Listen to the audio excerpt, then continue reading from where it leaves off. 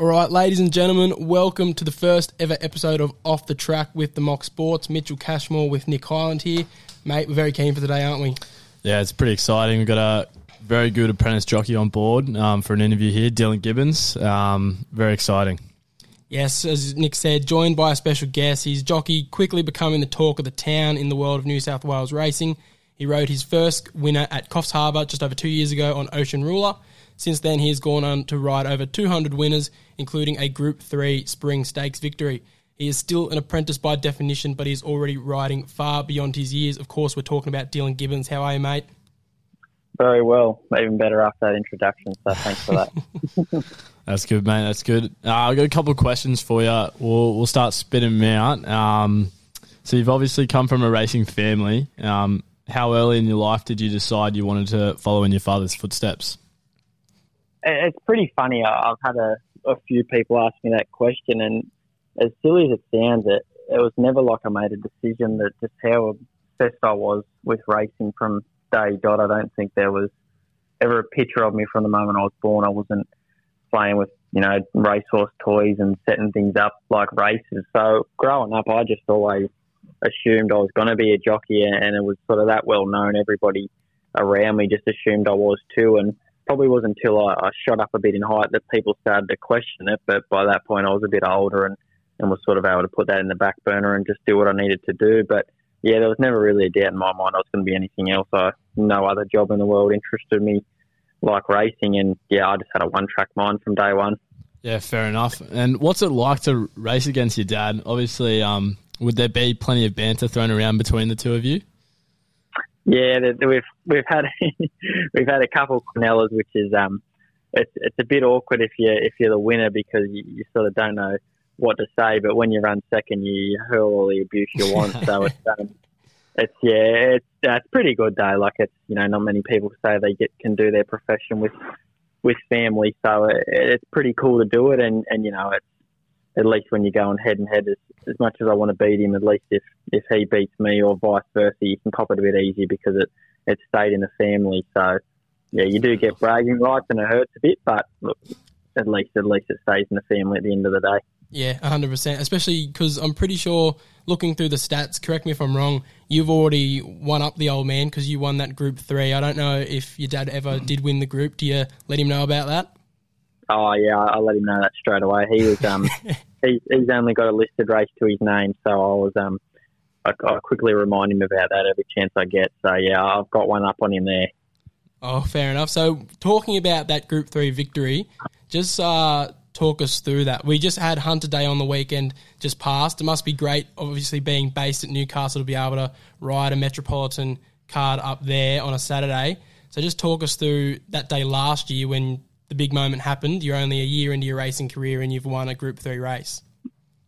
Yeah, it was pretty funny the way it came about. I was having a bit of luck from Matt Smith at the time, and he's a great guy to deal with. And used to make sort of long trips down to Goulburn for Matt, and just so happened to be that Festival Dancer was one of the horses I rode. And the first time I rode her, I actually run third or fourth on her in a Goulburn maiden. So she was never much chopped from day 12, 13 goes to break a maiden, and fortunately enough I went down there one day and won on her, and I thought, she's done her job, she's won a race, see where she can go. And then she sort of quickly won again straight away her next start, which I didn't ride her, and then the start after that I went down to Goulburn again and rode her, and she was just a completely different horse. And at that time I wasn't really riding in the metropolitan area, so when we found out she was going to a group race, we thought, that's all right, best of luck to them, see how they go. And just so happened he offered us the ride, Matt, and at first we actually knocked it back, but once it got a bit closer, I think Chris had a couple of horses there that he wanted to claim off and was happy to let us have a little crack in town. And thankfully enough, when we rang Matt back up and said, listen, we're going now, have you done anything? He said, no, and so the rest is history. I was able to get back on her. Things just couldn't have worked out better for us that day. She was just a mare in fine form. We were able to bounce, roll to the top, and we never looked like going backwards from there. And thankfully she gave my first group race. Yeah, huge. Many more to come, I'm sure. Did it feel better knowing that it was at your home track in front of friends and family that were there? it was cool to have it at the home track. But I think the biggest thing was, just seeing how excited my family got. I had my grandparents on and my partner on course, and to see the excitement on my grandparents' face when I got back, they're little things that you hear people talk about all the time, but until you sort of witness something like that, there's no better feeling than that. And then to speak to Dad after, I'll be honest, he's not the most colourful character in the world, but to see how much it meant to him, me winning that race. I went to the races with him flat out, and whether he rode 4 winners or no winners, the bloke's attitude would never change. So to see how colourful he got off my win, it just made a special moment just a bit more special that, it'll stay with me forever. Yeah, fair enough. And that was the day that you sort of announced yourself to the world of New South Wales racing. Everyone could see that there was talent in you, especially considering you're only a year in. You're still an apprentice. So we'd like to actually talk about that apprenticeship dynamic. We're just curious, other than working on your track riding abilities, what else does a jockey apprenticeship entail? So what does a day-to-day look like? What else goes into the education? And how does a person go about starting a jockey apprenticeship? So the way it's quite easy to get into it.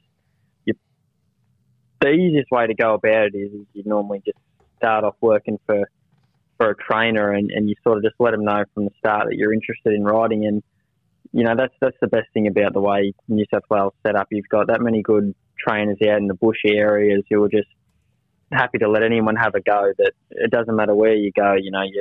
As long as you let them know you're interested, there's going to be someone out there who gives you a go. So that's probably, if you don't know anyone and you want to get into it, the best way to do it is to just find your local country track and just speak to, Corey Brown's taken over the apprenticeship, and you'll be able to get in touch with anyone. And from there, they'll know plenty of trainers who are happy to take you on. And from there, you just pretty much start working the stables, and it's just pretty much one way you go about it. You sort of start from the ground up. You just work as a stable hand, and eventually you jump on a couple ponies, and then you go to the racehorses, and from there you just work on your craft. You ride track work 6 days a week. So if you struggle to learn the racing game, then you're probably just not turning up and having a go. So there's a lot of options there for people to get involved. It's just a matter of picking up the phone or going to speak to someone, and there's a lot of people who are happy to help you along the way.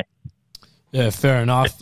Just another one here. What's the dynamic like in the jockey room? Like, do you guys switch off in between races? Is it like a lot of banter going around, or is it like the veterans giving out advice, or is it just like no talk? Everyone's just kind of in their own inner circles, got their mates all set up. What's the vibe in there? Nah, it's pretty good fun. It depends who's there at the meeting. If you get blokes like Regan Bayliss, your ear gets chewed off all day, and he's very funny. He keeps things interesting in the room. But no, we're, as much as we're all out there competing and wanting to beat each other, when we're in the room, we're stuck in there together, so we all get along quite well. And it's pretty much a mixture of everything. And you've got your older guys who have been there who are more than happy to help you, and then you've got your young guys you can laugh and joke around with.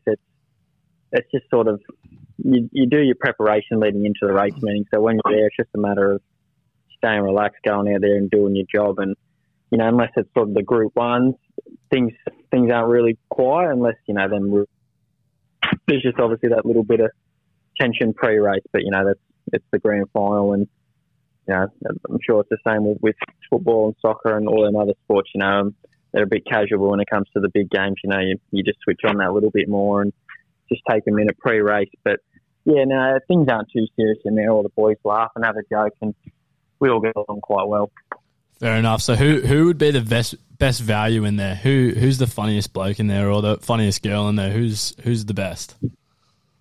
In town, Regan Bayliss. He's hilarious. He just doesn't matter who you could find the most serious bloke in the room, and you'd get a laugh out of him. Yeah, that's sort of your other meetings. You got blokes like Rory Hutchings, Lee McGorry, and they'll just terrorise you all day, but they're bloody hilarious if it's not you copping the back end of it. So yeah, there's a lot of guys there who keep things interesting for you, and just depending on what mood you're in on the day, whether you enjoy it or not. Fair enough. Fair enough. And what do you reckon? Like, you're riding every week now with the likes of Tommy Berry, James McDonald, Hugh Bowman. Have they ever taken you aside and given you any like pointers to stick by? Like if they given you, like if you're only going to have 1 point to go forward now that you're starting in the city and riding here every week, this is what you should follow, or have they been pretty free flowing with it all? Oh, most of them guys, like on race day, they've got the same job to do as me. But majority of the boys, if you go up to them and ask them a question, they'll sit down and give you the time. But they've got a lot of things to worry about. So on the day, unless they've got a light day and have a chance to actually watch sort of other people bar themselves and what's going on the day, they'll come and, there's a few guys there who will go their way to help you. But, 99% of them, if you go up and ask them a question, they'll all take their time out of the day to have a look for you. But it's a bit tricky for them to be sitting there on a race day watching you, trying to help you. But a lot, if they're not riding, we'll take notice for you and go out of the way to help you. So, no, there's a lot of support there, and all them older guys there, as much as you're out there competing, they're still happy to help you. So, no, it's a good setup. Oh, that's good to hear, because we just weren't sure. Like, no one... Always curious about it, because you always see that's how we actually met you to get you on this podcast, is you walking out of the jockey's room, and we wondering what goes on in there. If the big boys, do they go around giving tips, or does everyone just, but you've hit it spot on, so at least we know now. Yeah, no, they're all very willing to help you, but like I said, they don't sort of get the chance to be on the front foot to help you, but I'm sure, once I ride a bit longer too, once you get to their position, you sort of don't have the chance, but once you go and ask them, majority will watch the replay for you and come back and give you a rundown, and majority are pretty thorough with it. So yeah, there's a lot of good guys in the room who are happy to help you, have been there a while and been through it all, and there's a good bunch of guys in there. Oh, well, do you ever get your dad calling up in after a meet and he's seen a few of your races and he's giving you tips?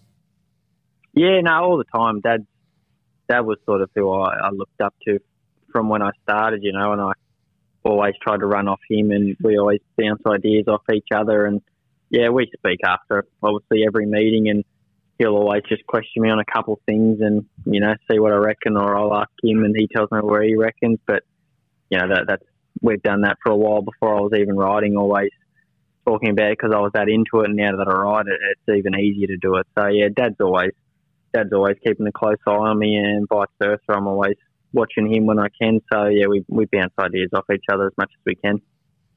Fair enough. And, well, as we mentioned in the intro, you've ridden over 200 winners in your very short 2-year span, which is very impressive. We're pretty new to racing ourselves. Like we said, we're only 20. We're almost the same age as you. But as far as we can see, we know that doesn't come along very often. So hats off to you for that. But what out of all of them, probably like we discussed the Group 3 victory earlier, but are there any others that you would probably rate as one of your favourite wins? When I won the provincial qualifier at Gosford on a horse called Kinloch, that was pretty good. And that was one of few Cornellas I've had with Dad, and thankfully it was in a nice big race. And that one was pretty good too, because my partner used to work in the racing game, and that was one of her favourite horses. So when I was able to win on him and Quinella with Dad, and she was there on course, that was pretty cool, because me and Dad were able to have a bit of a laugh at each other after the post, and then I come back and kept the partner happy. So that was a pretty good day. Can't complain. Just another one. Which horse or horses do you have the best relationship with? Is there any that really stick out? There's a couple I've had a bit of luck.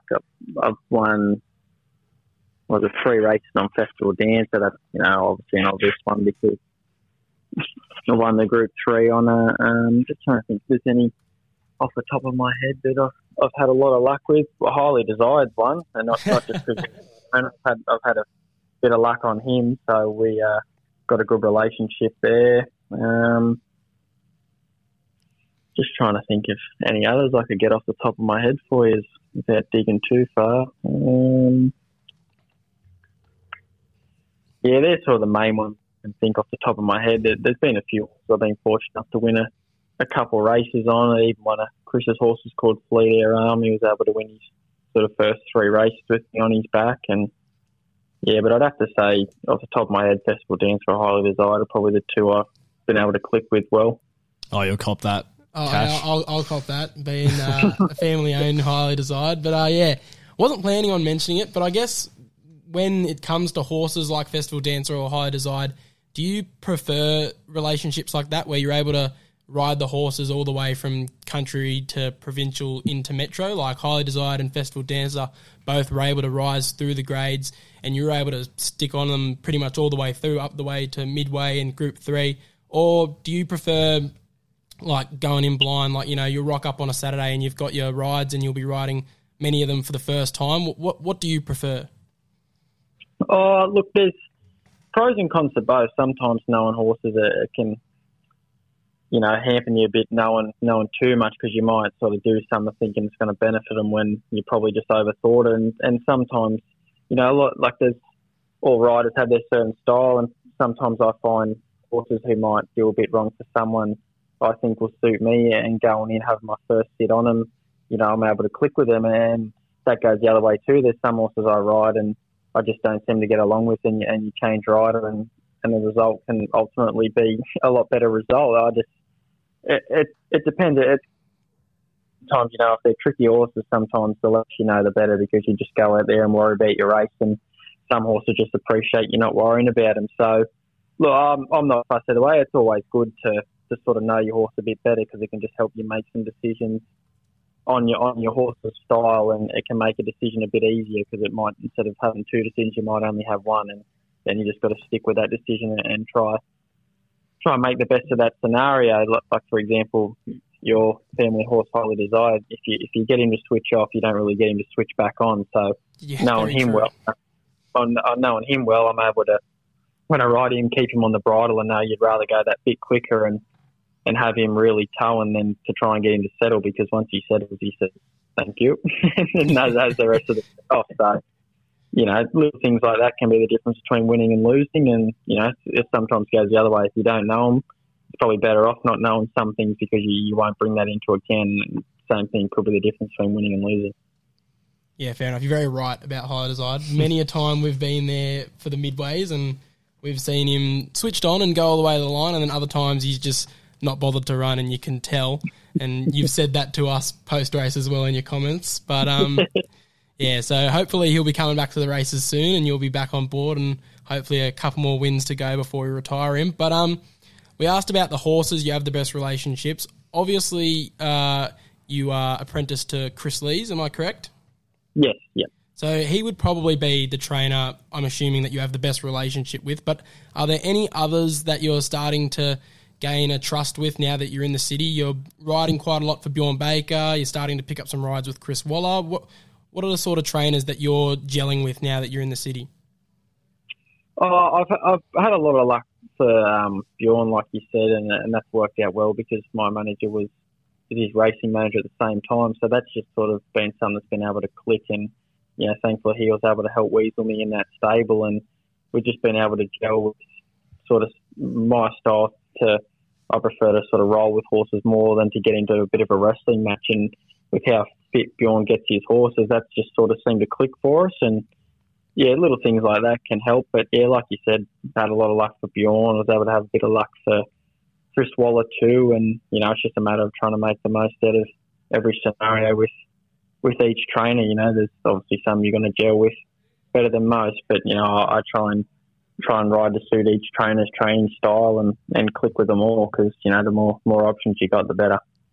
Yeah, nice. So obviously Spring Carnival's just finished. All the big Group 1s have been run. I know it's a probably tough question, but which one is the one that you would most like to win? Is there any that really stick out that'd be the biggest honour to you? Yeah, I reckon the Cox Plate would be unreal to win. I was fortunate enough to go watch Winx win their third Cox Plate live, and something about Moonee Valley, when they seem to straighten up, it feels like the grandstand just gets lifted and put straight on top of the horses. It's a different atmosphere to most racetracks, Moonee Valley, and I just reckon the Cox Plate, you know, it's a race where you've got to basically get selected to be in. It's a weight for age Group 1, and, you know, there's every horse in that race you usually make a case for. I think being able to win a race like that, you know, it's probably one of the harder ones to win. So, bar your obvious ones, your Melbourne Cups, and I think the Cox Plate would have to be right up there. Yeah, 100%. I agree with the Moonee Valleys. I went there a couple of weeks back and for a Friday night meet, and it's so different. The whole atmosphere there with the short straight just feels so much closer to the horses, in my opinion, from a watching point of view, spectator point of view. So, yeah, it's just awesome there. Yeah, it is, especially too when you go to, I'm pretty sure it's the Manikato the night before on the Friday night, and then you're back up the Cox Plate Day Saturday. It's just a great 2 days of racing. 100%. Are you worried at all about New South Wales going and counter-programming it? They've already done it with the Melbourne Cup and the Big Dance and, of course, Caulfield Cup and Everest. So we see that New South Wales jockeys are now sort of not getting limited. I won't say that because, of course, great opportunities in New South Wales as well, but they're no longer able to sort of go to those bigger meets and ride in the Caulfield Cup, Melbourne Cup, because they've got those big money races in New South Wales. So are you worried that in the next few years, before you get to the point where you're picking up Cox Plate rides, that big race will be put on Cox Plate Day that you'll have to stay in New South Wales for? Not necessarily. It sort of makes sure things keep growing. And I think if it wasn't like that, you know, apprentices like myself, Tyler, Reese, Zach, if you go back and look at the last couple of Saturdays, us for apprentices, I know Tyler and Reese have been going for a while, but, you know, we're still labelled apprentices. We've been able to pick up rides in them races because of that reason, you know, in Melbourne and Sydney, there's big races on each way. So it's, you know, if people want to chase the, you know, the group status and the feature races that way, then it leaves a few more doors open here in the big races for, you know, people like myself to get a chance to win a big race. So, you know, it's obviously a bit tricky. You'd love to just be able to jump from Carnival and not miss out on anything. But, you know, one, I got to get to that point firstly. But, yeah, no, I quite like the idea because it just gives everyone a chance to, you know, where if the Carnivals are all set up so all the big guys were going to be at each meeting, well, it'd make it a hell of a lot harder to get a chance in them races and have a go because, you know, all the Sydney boys would fly down to Melbourne for the Melbourne Carnival and vice versa, and then all of a sudden instead of competing with 10 of the best, you got pretty well like the best in Australia all in one state battling for the same prize. So it just gives another avenue to get a chance in them big races and showcase what you're made of and that you can handle the pressure and do well under them circumstances. Fair enough. You do make a good point there. We hadn't really looked at it at that point of view before. But so you mentioned that Cox Plate is your ultimate goal. Do you think that would be the point where you think you've made it, or have you already come to that point where you've thought to yourself, I've made it as a jockey, I am now, you know, one of the jockeys that people can say as a household name? Have you had that point, or do you reckon Cox Plate would be that point? What do you think would be that moment? I think I'm a long way away from that. I don't think I've scratched the surface. It's very hard game racing. You go through and look at some of the last couple top apprentices and that's flying while they had their claim, and once they sort of come out, things have been tricky and to establish yourself after. So for me to probably say I've, you know, quote unquote made it, I'd have to really firmly establish myself, hopefully at the top. That'd be the point where I'd say I've made it. But yeah, look, it's a very hard game. You got to stay at your top for a while, and not only do you have to get to the top and stay there, you got to beat a very good bunch of jockeys to get there. So there's plenty of water to go under the bridge. I'm taking nothing for granted, and no, there's a long road ahead, and I haven't even scratched the surface yet. So yeah, no, we're a long way away from that point, but that'll just make sure I have to keep working hard. Fair enough. We've got one more just about racing, and then I think we've got two or three just about off track, and we just want to know a bit about you. But how hard is it to maintain weight throughout the season? Are you tracking everything you eat, like all your exercise, or have you found a routine that seems to work and you don't really need to watch it as closely?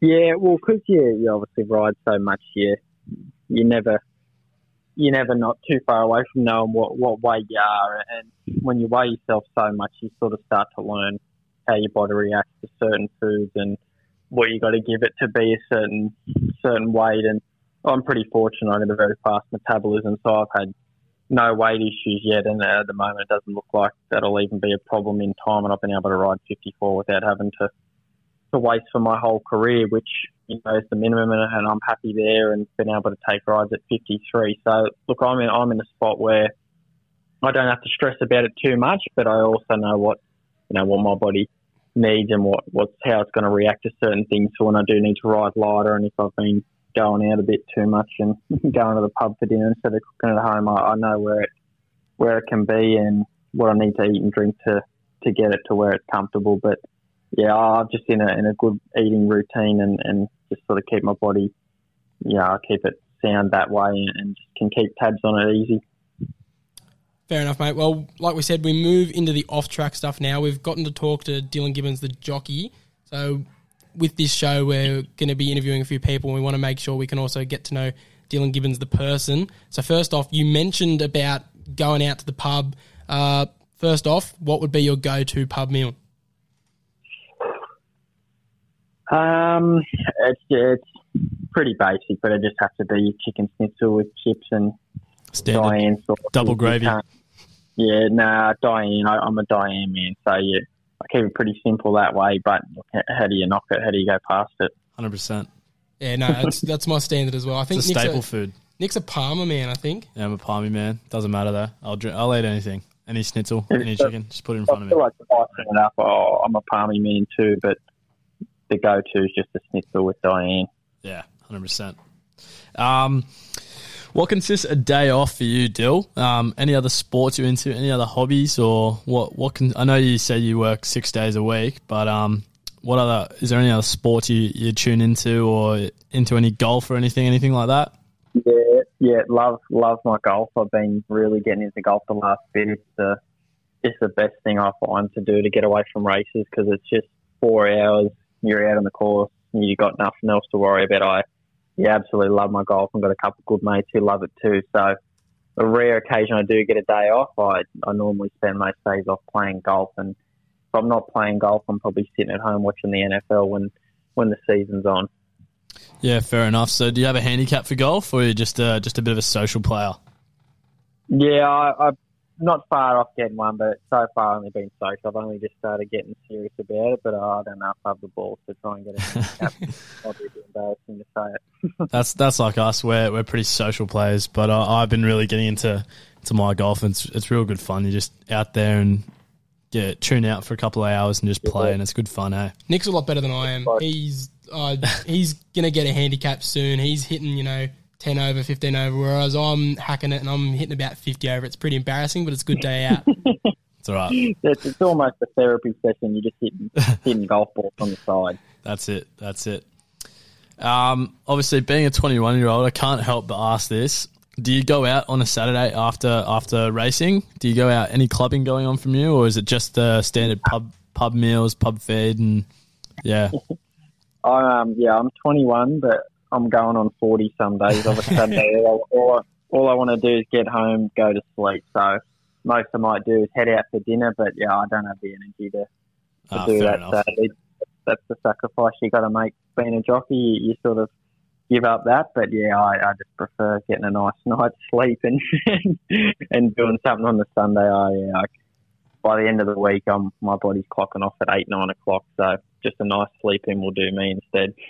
Fair enough. Well, I mean, say you have a big day at the races. Say you have 3-4 winners. It's a Saturday. You're riding the high. Are there any hot spots around Randwick, Rose Hill, any of the tracks that I'm going to go straight there for a feed? Like you said, you don't go to a club, but any other hot spots that you go to after a big day? I normally sort of just, because by the time you've done the races and obviously a lot of people leaving, I prefer to get out of there and I come back home and sort of just find a few local spots near home. But there's a new little spot I found out in Morisset, Wyong Way, called Trinity 8. It's probably one of my favourite restaurants I've ever been to. So if I have a good day, I might book there the next day and head there as a celebration.